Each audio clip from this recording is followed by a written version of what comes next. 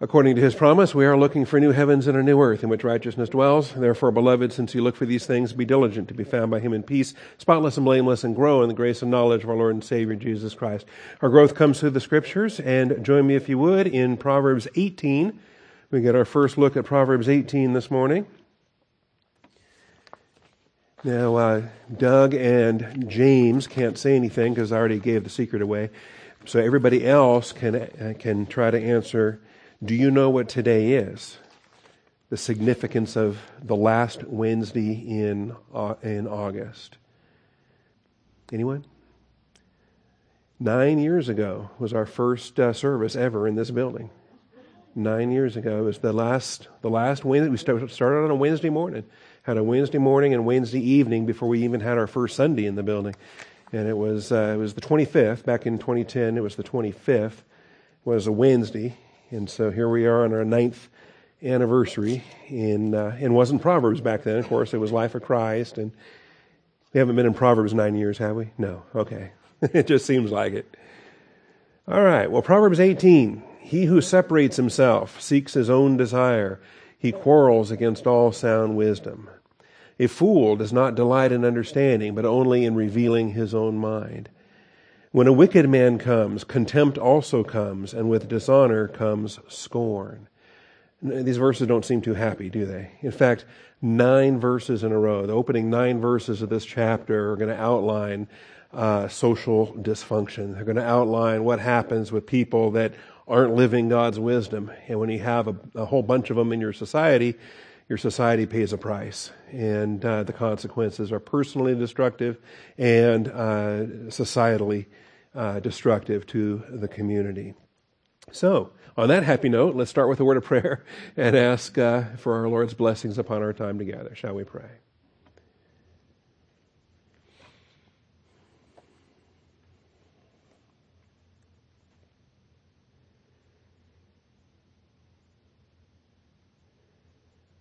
Most gracious Heavenly Father, we do come before you this morning, thankful for grace and truth, and rejoicing that we're saved by grace and we get to walk in the truth. Father, it's a joy to be saved and to be your child and to run with endurance the race that's set before us. Father, we delight in the things of wisdom, and part of that means we have to study the consequences of what happens when we leave your wisdom.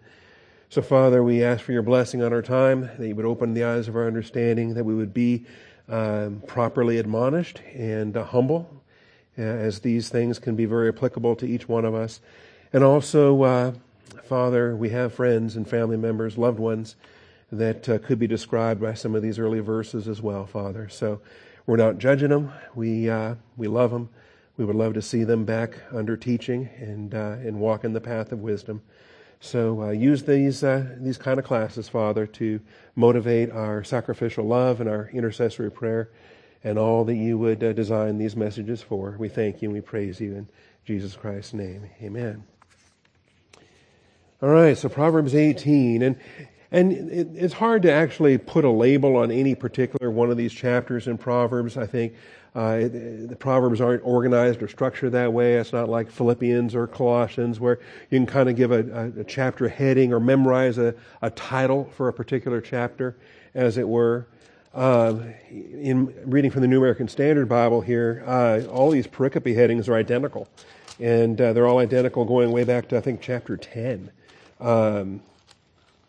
Where's the first one of these? Yeah, the contrast of the righteous and the wicked. And that's my chapter heading for every chapter since chapter 10. And it is more of the same. And so chapter 18 is more of the same. And we're not going to actually get variety until chapter 19, where we have life and conduct. And then we get a couple chapters with that. So anyway, it is different, and I've admitted that. Proverbs is different. It's not like we're studying a Pauline book and we can exegete it and we can come up with things. In any event, we'll see what we have here. This chapter does introduce, and unlike a lot of other chapters where you struggle to find a theme over even 3 or 4 verses, here we have a theme that's stretched over 9 verses. And really it's the first 9 verses. Wrong outline. Let me get the right one up here. I forgot to change that. from the chapter 17 shortcut to the chapter 18 shortcut. Stand by. Unless you want to do chapter 17 all over again. It took us a while. There we go. Chapter 18 begins with 9 verses of social dysfunction. 9 verses of social dysfunction. And you can spell dysfunction with a D-I or a D-Y. I chose the D-Y spelling. Dysfunction. All right? And really, this kind of addresses the whole segment from chapter 10 to chapter 24. And as we introduced it so long ago, the first 9 chapters are parental wisdom. The first 9 chapters are a mom and a dad pouring out their heart to their son, wanting him to live the Word of God, wanting him to grow and to step forth in his own generation as not only a believer, but a believer that's intimate with the Lord and walking in wisdom. And that's what those 9 chapters are, with parents pouring themselves out. The big change happens then in chapter 10 and follows through the 24th chapter, whereby now the setting is not so much parents urging their children, but an adult son, an adult man that stands before the Lord. And so I've titled this segment, Personal and Public Wisdom, because each believer in their own generation has to personally stand before the Lord and live their life as unto the Lord. And they are personally accountable for their choices and for how they're living and all the rest. And they answer to the Lord for their personal choices in their personal life. Now, beyond that then comes the aggregate, comes the combined, the population of everybody living personally, either right or wrong, is going to have an impact in public life. And so that connection between your personal life and your public life, the Bible illustrates that they're the same. That as you live your personal life, you will then impact the public. You will impact your neighborhood. You will impact your city, your nation, for example.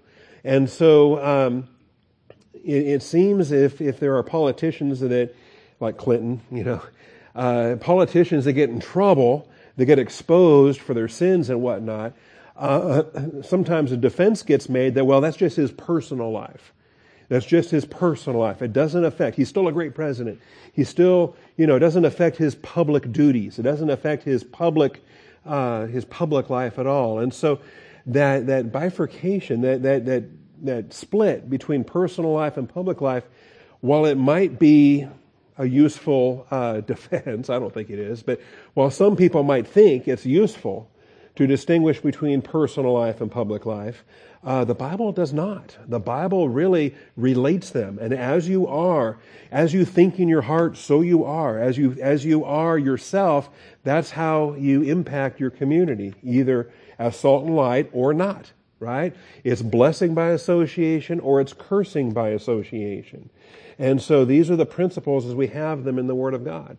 And by the way, it's not just public life. Well, public life includes not just the politics of things for holders of public office, but it also includes business dealings. It also includes how you are viewed by your peers in the business community and so forth. And so, and it used to be not long ago that a man that was not faithful in his marriage, he would not be entrusted with a business. He would not be entrusted. He would be removed by a board of directors. And they would say, well, why would we trust him to run our business if he would betray his wife, if he would betray his family?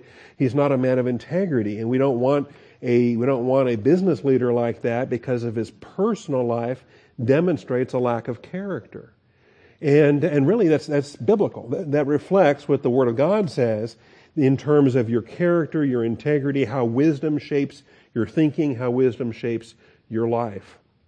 And so this chapter really now shows, I think, we've seen other examples of this, but for 9 verses of social dysfunction, the one that's not as clear is verse 4. The words of a man's mouth are deep waters. The fountain of wisdom is a bubbling brook. And I think when we look at that, it can be viewed positively, but it's actually not because of where it's located in this setting. Verse 5, to show partiality to the wicked is not good, nor to thrust aside the righteous in judgment. That's clearly a negative verse that we've talked about before, where you're perverting justice and when you're using the politics to harm your adversaries. Verse 6, a fool's lips bring strife, and his mouth calls for blows. Verse 7, a fool's mouth is his ruin, and his lips are the snare of his soul.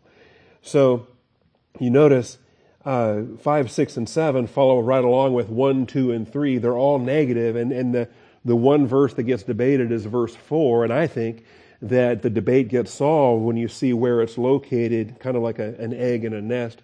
It's not the exception to the rule. It also is a negative verse. That the deep waters is problematic in this sense, as opposed to a bubbling brook in that regard. So we'll deal with that when we get to verse 4.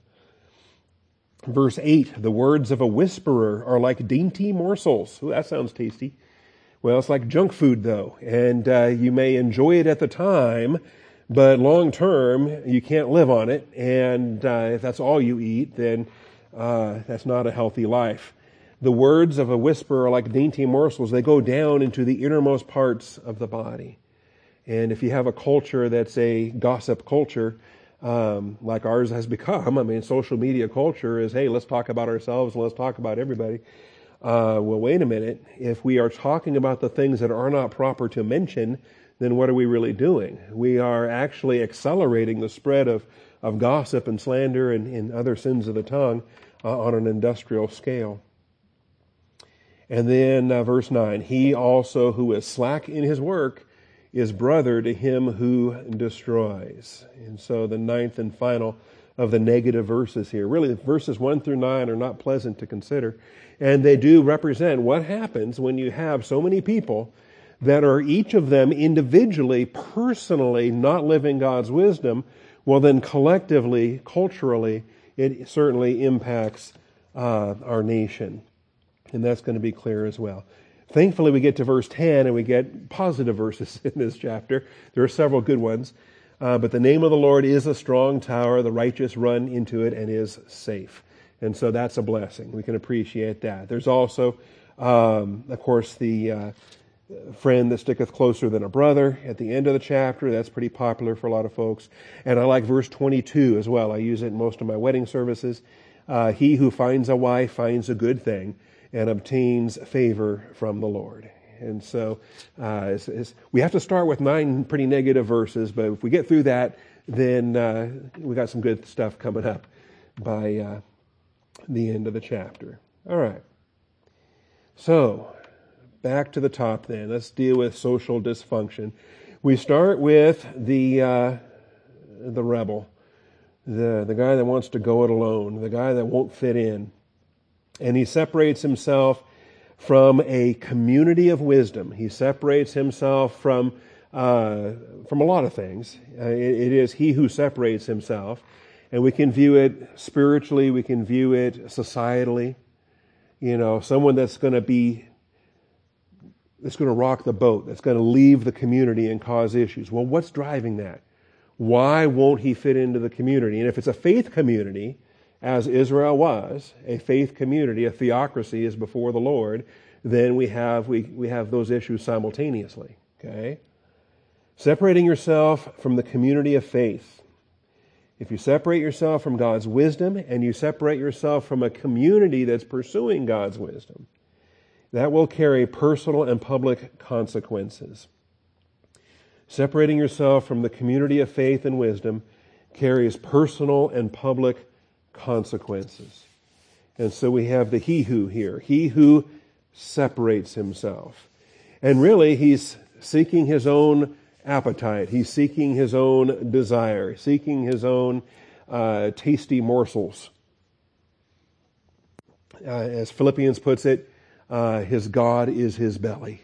And that's the warning that Paul issues to the Philippian believers, that there are many who walk that are enemies of the cross of Christ, whose God is their appetite, whose glory is in their shame, who set their minds on earthly things.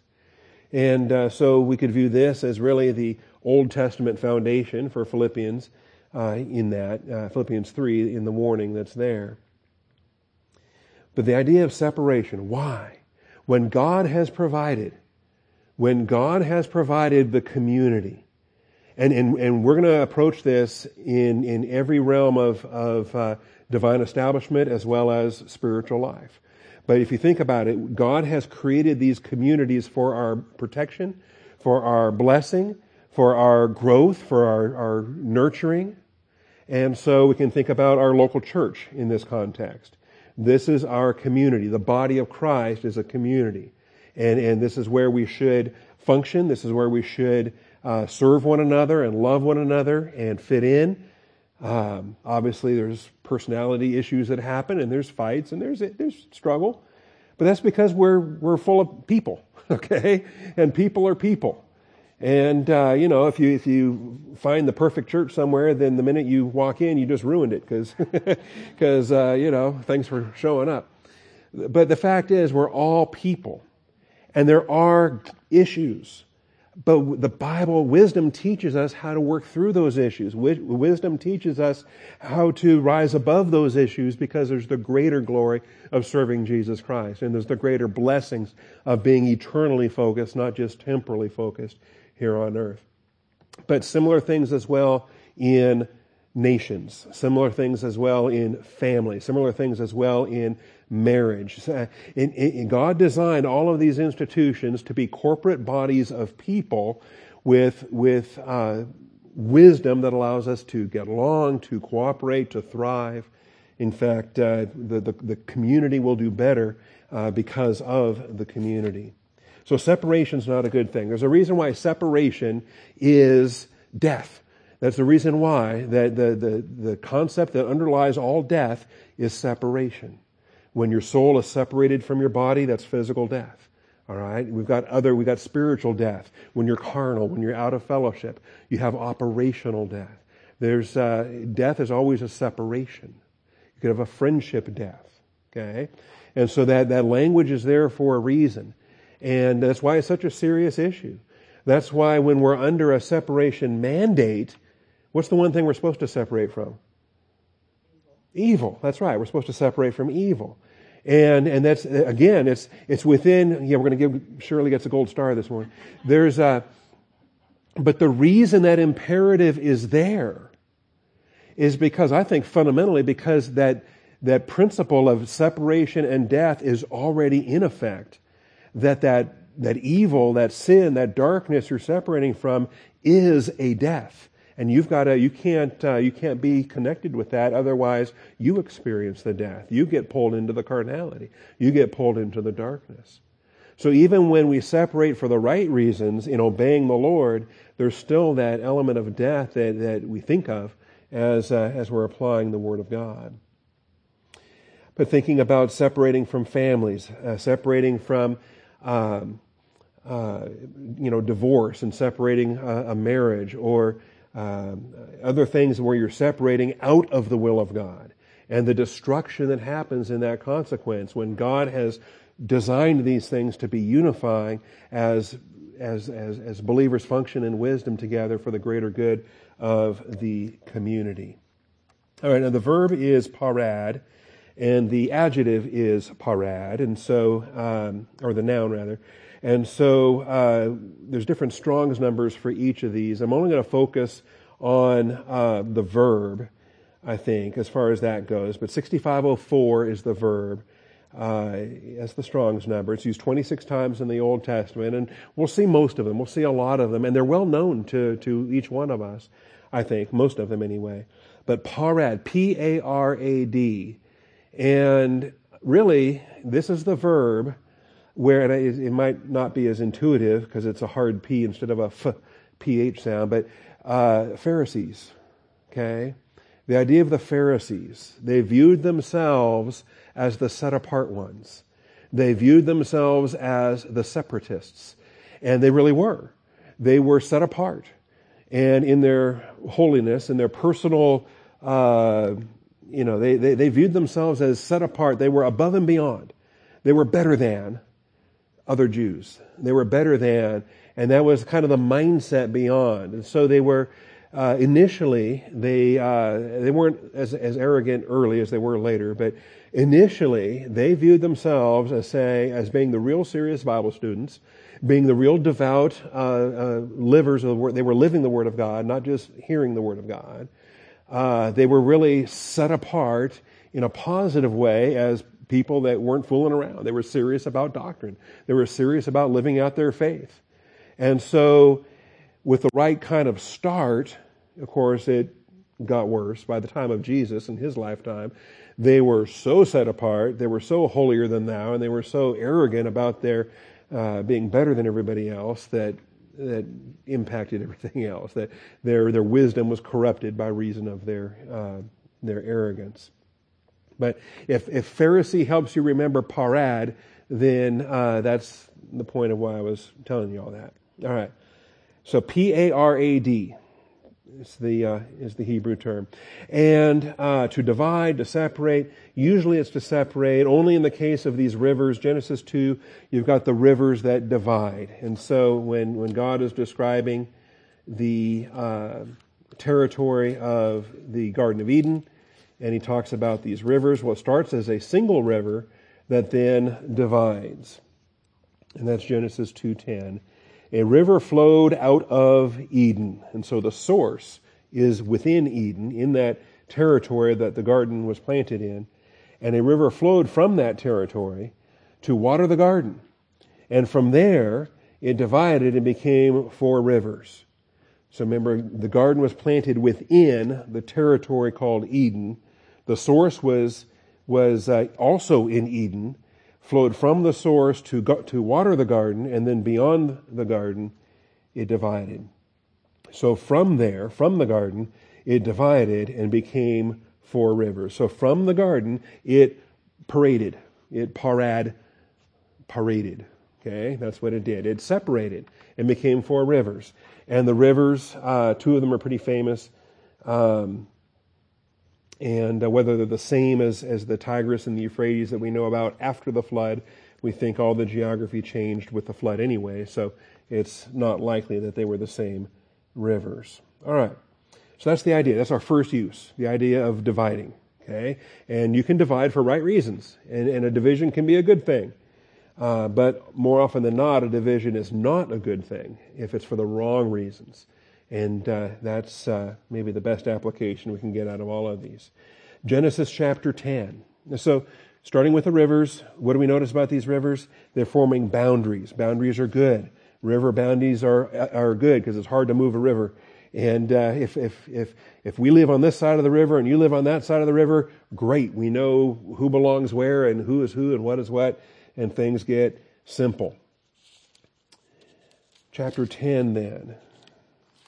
More division, and this is in God's design. Genesis 10, these are the records, the Toledoth of the generations of Shem, Ham, and Japheth. The sons of Noah and sons are born to them after the flood. And so we start to get the divisions of humanity. And this is vital. This gets ignored. It's a lot of begats. It's a lot of names. Genesis 5 gets ignored. Genesis 10 gets ignored, but it is foundational. And I'm really, really eager, if in fact we wrap up Hebrews and then go to Genesis for our next Sunday morning series, understand we're going to learn some things here in Genesis 10. We're going to learn about the 70 divisions of humanity and the organization of the earth as God has structured it in His plan for the ages. All right, so the sons of Japheth, starting in verse 2, Gomer and Magog and Madai and Javan and Tubal and Meshech and Tiras. The sons of Gomer were Ashkenaz and Riphath and Togarmah. The sons of Javan were Elishah and Tarshish, Kittim, and Donanim. All right, got all those? Now from these, all right, from these, that's us by the way, most of us. Japhetic is largely the Caucasian descendants, but in any event, from these, the coastlands of the nations were, here it is, parad, separated. From these, the coastlands of the nations were separated into their lands. And this is a separation in God's design. And we're going to learn more about it in chapter 11. Because there was a human effort to not separate. There was a human effort to defy the will of God. When He said, be fruitful and multiply, fill the earth, they said, we're not going to fill the earth. We're going to build a metropolis, and we're going to concentrate the population right here with a tower that we can build to heaven. And God said, no, you don't. He separates the languages and he separates the people. And language is a big separator. So the coastlands were separated into their lands, everyone according to his language, according to his their families, into their nations. And so there's a threefold classification for these people groups that God himself separated. And so we recognize that there's lands, there's language, there's families, and the aggregate of those that share commonality form nations. And so that's what we deal with. And it comes up again throughout the scriptures. It comes up again in Revelation. The fact that the Jewish evangelists in the tribulation are bringing so many to a saving knowledge of Jesus Christ from every tribe, tongue, people, and nation is the fourfold description there. Foundational comes right here. So there are things that divide. Now, these things that divide, notice the things that divide also unify. Okay? And we want to keep that in mind when we ask ourselves, why are these self-imposed separators, why are they self-separating themselves in pursuing their own belly and pursuing their own lust? Why are they should be a part of this community. They should be a part of this group that should be unified. So with the separation comes unity. And you'll notice, again, verse 5, the separation there is according to, into their lands, there's locality, according to his language, there's communication. And so who are you designed to communicate with? Well, what land do you live in and what language do you speak? That's a clue. And then what family were you born into? Because we have families. And a lot of this is lost in the modern world. A lot of this is lost in terms of families, clans, tribes. And that's a good thing for some reasons, and it's actually a problematic thing for other reasons. So stay tuned for teaching on that. All right. But if you have a common language, what does that? That means you are able to communicate. You're expected to communicate. It's a good thing when you communicate. Problems happen when you stop communicating. Am I talking about marriage here? Am I talking about I'm talking about families, I'm talking about churches, I'm talking about politics, I'm talking about all of it. When you stop communicating, breakdown, fight, difficulties. That's it. That's true in marriage, family, nations. And so when we share a language, use the language, communicate, speak. And then, of course, families. What carries culture forward to the next generation, what carries the values, what carries the beliefs, what carries the traditions and the practices and the customs and everything else that happens within families, or it's supposed to. And then the collection of those families that are bound together, forming the national people groups. And the national people group serves the benefit to be able to relate to the neighboring national people groups. All right? That's how you have the foreign affairs that are handled at the national level. That not at the family level, not within marriage and so forth. So we have boundaries for a reason. Internally, we handle things amongst ourselves, with our language, with our families. Externally, nations have to interact with neighboring nations. And this is how God designed it. All right. That's verse 5. Verse 32 of the same chapter. Once we get through, because the pattern is repeated. After the Japheth, then we have the sons of Ham, then we have the sons of Shem. And at the end of the chapter, these are the families of the sons of Noah, according to their genealogies, by their nations, and out of these the nations were separated on earth after the flood. So separation is God's design, and this is how it works. And this is why the great battle in our day, and it's been the battle ever since, but the idea of globalism versus nationalism. And God's design is for nationalism. The promise is that globalism will occur when Jesus is seated on the throne of David. But even that system of globalism, if you want to think of it, is not truly a globalism, because there will be kings that will come and pay him tribute. He will be the King of Kings. And those other kings still exist. And so the king of whatever country will have to come to Jerusalem in the millennium and worship every year in the Feast of Tabernacles. And he will have to pay tribute, will have to provide national funds to Jesus Christ as their tribute. But they're still kings. They're going to go back to their home nations. That's the design. Satan comes along and says, oh, no. We want to have a global government. We want to have United Nations. We want to have no boundaries, no borders. And we understand this is a fight that goes way back to the earliest of times. And fundamentally, this is what it comes down to. And when people ask me, am I impressed by Donald Trump's personal morality? Am I dazzled by his divorces? Am I thrilled with his womanizing? And of course not. All that's horrible. But when one party represents globalism and Donald Trump speaks up for nationalism, that's biblical. And to me, I said, hey, I'm voting for that. I'm voting for America first, because that's Genesis 10. That's Genesis 11. And then I pray that Mike Pence can have a spiritual influence on that our vice president is a doctrinal believer with a squared-away approach to theology in these things. Anyway, that's it for my politics this morning. But if I'm faced with capitalism versus socialism, I'm sorry, capitalism's biblical and socialism's satanic. If I'm faced with nationalism versus globalism, I'm sorry, nationalism is biblical and globalism is satanic. If I'm faced with, heterosexual one man, one woman in marriage, that's biblical. The other thing is satanic. Everything else is satanic related to these things. That's Genesis chapter 10. Genesis chapter 13. Now it gets personal. And the word separate,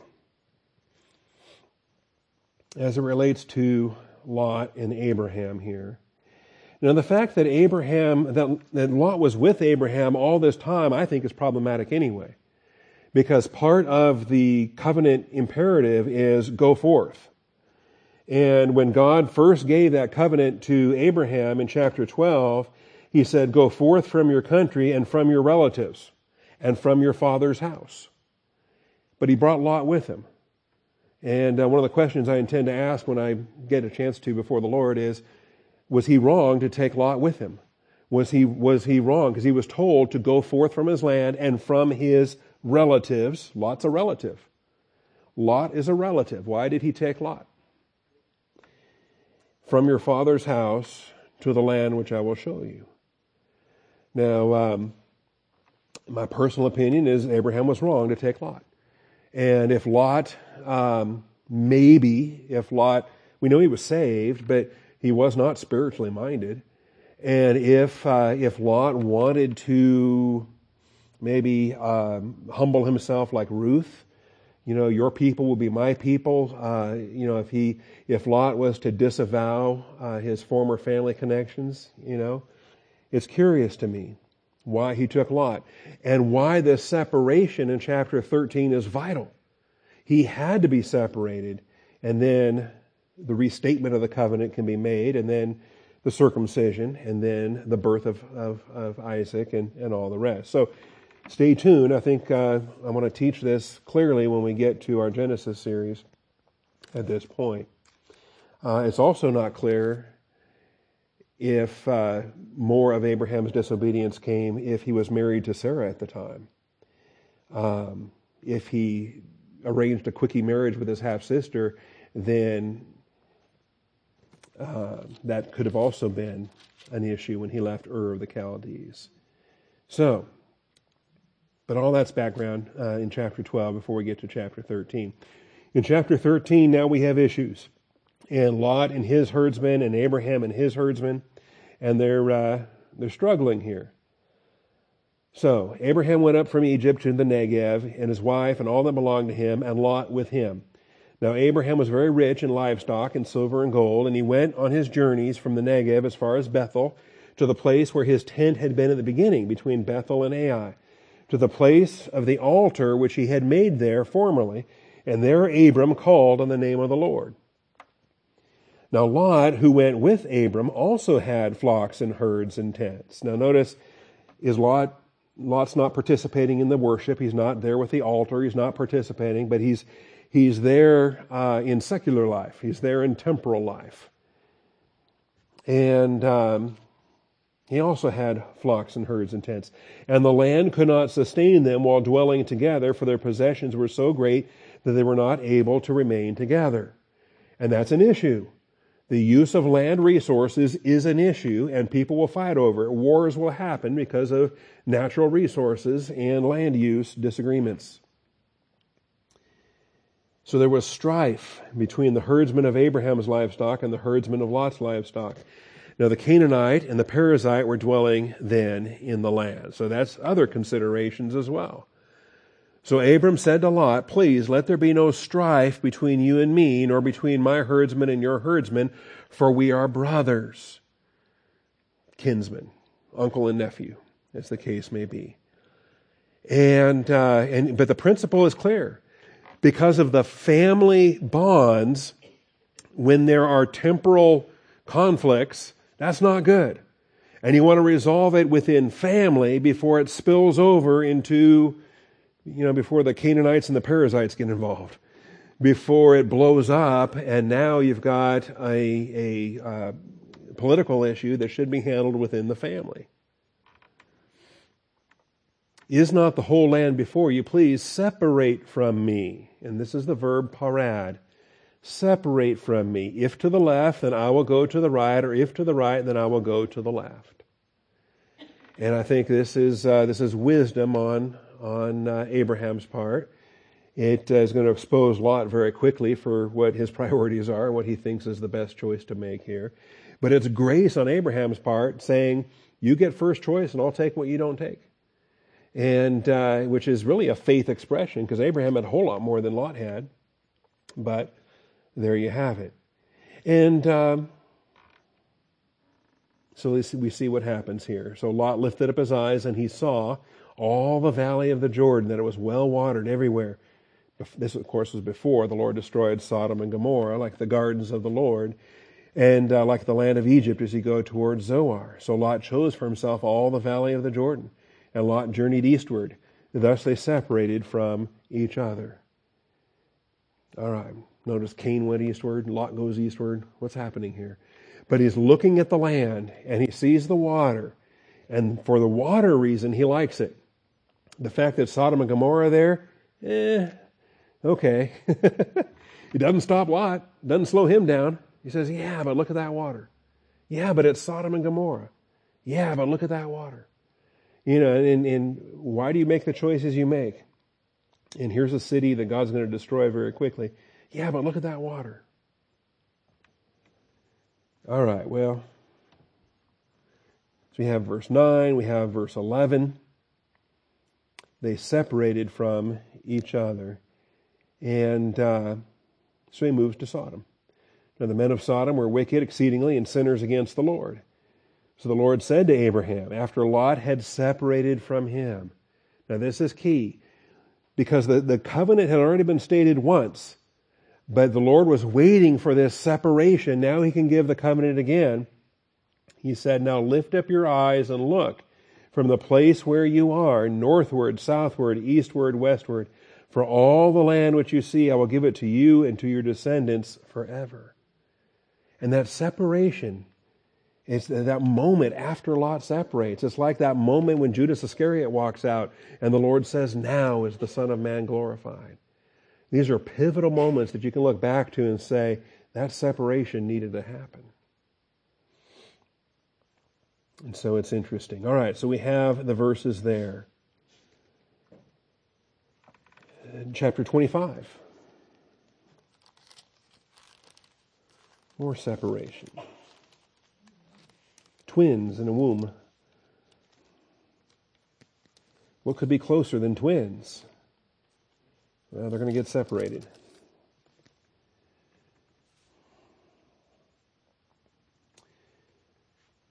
So verse 19 says, these are the records, these are the Toledoth of Isaac, Abraham's son.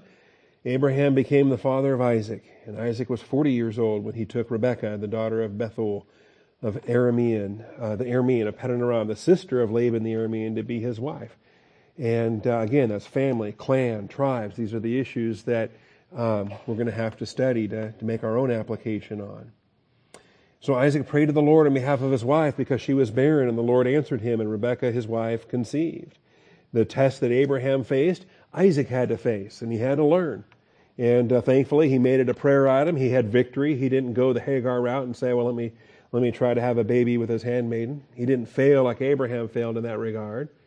And he waited until such time as Rebekah conceived. But the children struggled together within her, and she said, if it is so, then why am I this way?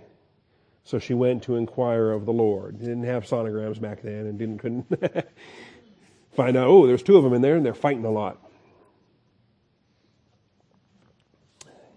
So the Lord said to her, 2 nations are in your womb. Well, that gets crowded. All right.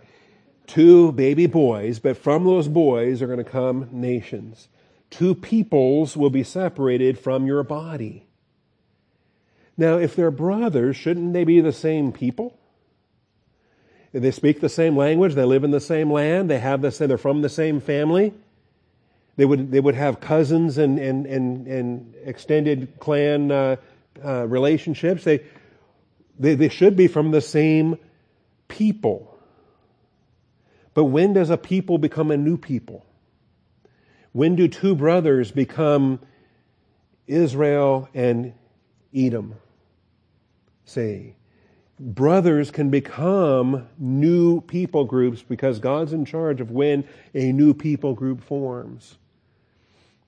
When do in 1776, some British citizens became American citizens.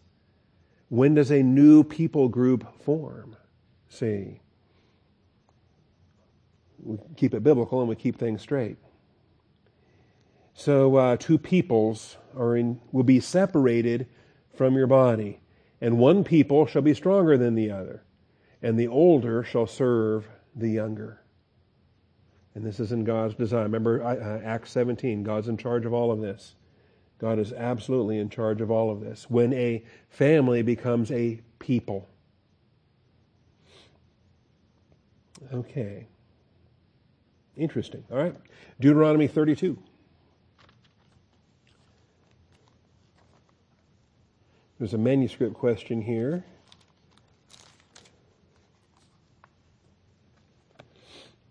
We can solve it. It's not a terrible mystery, but it is debated. All right, the Song of Moses. He's brought Israel out of Egypt. He's been with them for 40 years in the wilderness. That generation has died. The next generation is getting ready to go in. Moses won't be allowed to go in, but Moses will be teaching them the doctrine they need for when they go in. And it gets presented here. And he sings this song. And give ear, O heavens, let me speak. Let the earth hear the words of my mouth. Let my teaching drop as the rain. My speech distill as the dew, and the droplets on the fresh grass as the showers of the herb. For I proclaim the name of the Lord, ascribe greatness to our God. This is how his song begins. The rock, his work is perfect, for all his ways are just. A God of faithfulness and without injustice. Righteous and upright is he. So that's the God who's redeemed you. That's the God that you serve. That's how your nation needs to run. That's what your politics have to be like. Righteousness and justice, faithfulness. But they have acted corruptly towards him. They are not his children because of their defect. They are a perverse and crooked generation. Do you thus repay the Lord, O foolish and unwise people? Is not he your father who has bought you? He has made you and established you. So since he's your God, this is how you should live. And since you're not living that way, we've got a problem. Okay? We need to repent. We need to remember. So remember the days of old. That's verse 7. Consider the years of all generations. Ask your father, he will inform you. Your elders, and they will tell you. And so there are elements that have to be passed down from generation to generation to generation of the truth of who God is. That's a purpose for why we have a nation. Generations can pass on to the next generation spiritual values from the Word of God. Now verse 8 says, when the Most High gave the nations their inheritance. Plural. Israel's not the only nation that has an inheritance. They've got the greatest inheritance. They've got their land grant. They've got their eternal blessings. They've got the covenant promises of the coming Messiah. They've got covenant promises as it pertains to the fact that of all the nations of this earth, it's going to be the Jewish nation that Yahweh will reside in. That He will be born of the Jewish people. That He will live among them. There's no Gentile nation that can claim that. But Gentile nations will have their own Gentile inheritance as God designs it. When the Most High gave the nations their inheritance, when He separated the sons of man, He set the boundaries of the peoples according to the number, and here's where the manuscript question comes in. So every nation has their boundaries. That's why Genesis 10 is vital. When you study Genesis 10, you got three broad divisions of Ham, Shem, and Japheth. You have three broad divisions of humanity around the globe. But those three broad divisions are furthermore subdivided into 70 subdivisions. And it's those 70 boundaries. He separated the sons of man. He set the boundaries of the peoples according to the number of and here's where the manuscript question is. I think it should be the number of the sons of God, the B'nai Ha-Elohim, as opposed to the B'nai Ha-Yisrael. And the manuscripts have been corrupted, and I believe the Jews changed the manuscripts in the first century because the Septuagint and the Samaritan Pentateuch and other translations reflect the sons of God language. Because we know there's a dynamic between the angelic realm and the human realm, that angels are assigned to watch the human nations and report back to God. Whether you accept it as sons of God or sons of Israel, you can connect this in different ways. Israel had 12 tribes. Those 12 tribes were furthermore broken up into clans, and the divisions then ended up being 70. There were 70 divisions when Moses appointed 70 elders to help him administer the nation of Israel. The 12 tribes had a total of 70 clans within those 12 tribes as the divisions of Israel. And so on that basis then, I think the rabbis changed the language here from B'nai Ha-Elohim, sons of God, to B'nai Yisrael, sons of Israel. Because there's 70 nations of the Gentiles in Genesis 10, and there's 70 divisions of Israel in Deuteronomy. In any event, that's not the point. We can ignore that today. The point is, though, is that the Gentile nations are divided. And they're divided according to a standard. And they're divided in the will of God. They're separated. And that He has established their boundaries for a reason.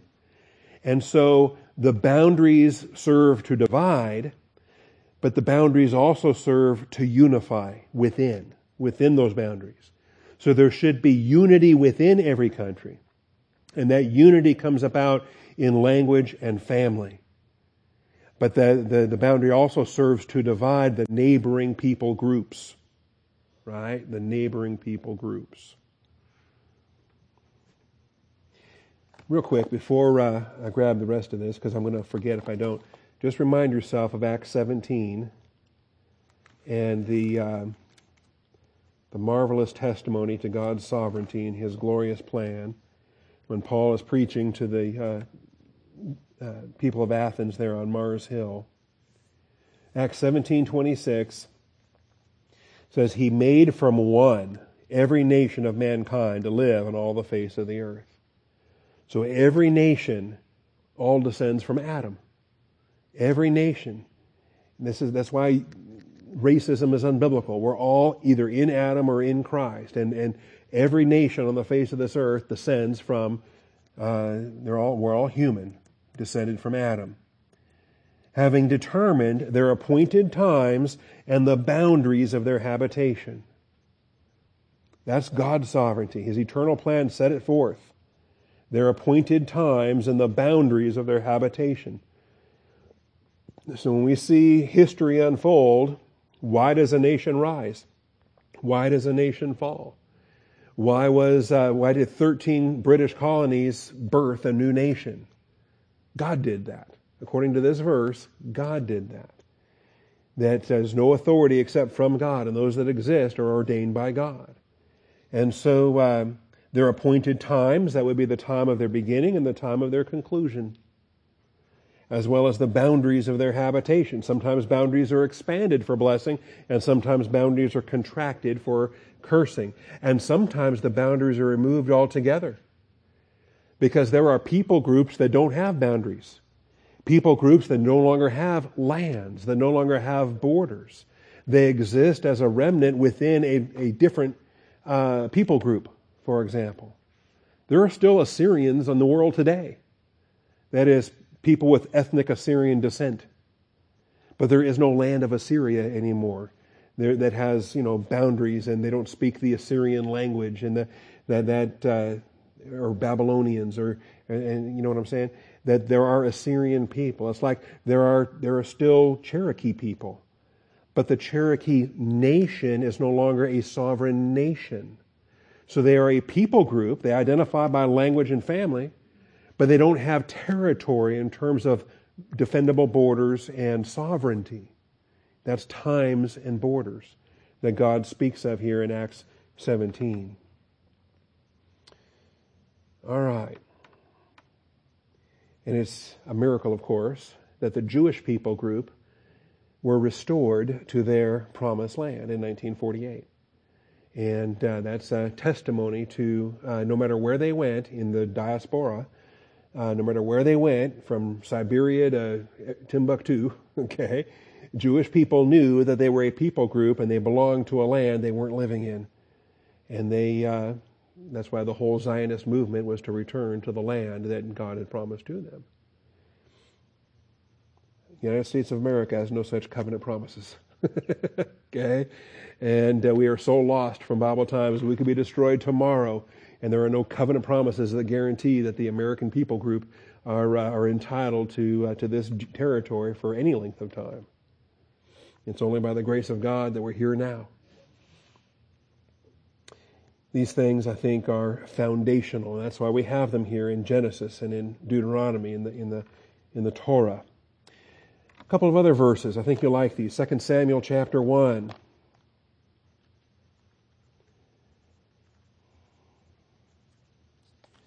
And as David is now singing a song, he learns about the death of Saul and Jonathan, and he's grieving. And he says, Saul and Jonathan, beloved and pleasant in their life, and in their death they were not parad. They were not separated, parted, divided. They were swifter than eagles. They were stronger than lions. O daughters of Israel, weep over Saul, who clothed you luxuriously in scarlet, who put ornaments of gold on your apparel. How the mighty have fallen in the midst of the battle. Jonathan is slain on your high places. I am distressed for you, my brother Jonathan. You've been very pleasant to me. Your love to me was more wonderful than the love of women. How have the mighty fallen and the weapons of war perished? So here in his lament for Saul and Jonathan, father and son, they were not separated in death. Not separated in death. There's a testimony, by the way. People that try to convince me that Saul was an unbeliever, I point to that verse and say, are you kidding me? That would have been an eternal separation of Saul and Jonathan, and they were not separated in death. 2 Kings 2:11. I forget which one this one is. 2 Kings 2:11. Oh, yeah. This is Elijah and Elisha. And as they were going along and talking, behold, there appeared a chariot of fire and horses of fire, which separated the two of them. And Elijah went up by a whirlwind to heaven. And so, here's a separation, and it has to happen. Elijah's departing. Elisha's taking over. He gets a double portion of Elijah's spirit. He's going to have twice the impact Elijah had in his generation. And the separation there. Esther 3:8.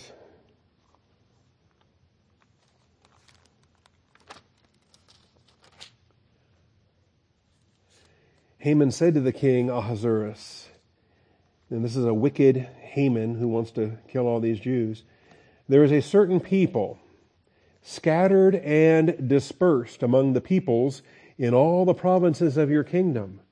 This is the diaspora. This is the scattering of the Jewish people. Remember, Nebuchadnezzar had destroyed Jerusalem, and even before that, the Assyrians had taken away the 10 northern tribes, and then the Babylonians came and took away the southern 2 tribes and the remnant of the other 10 tribes.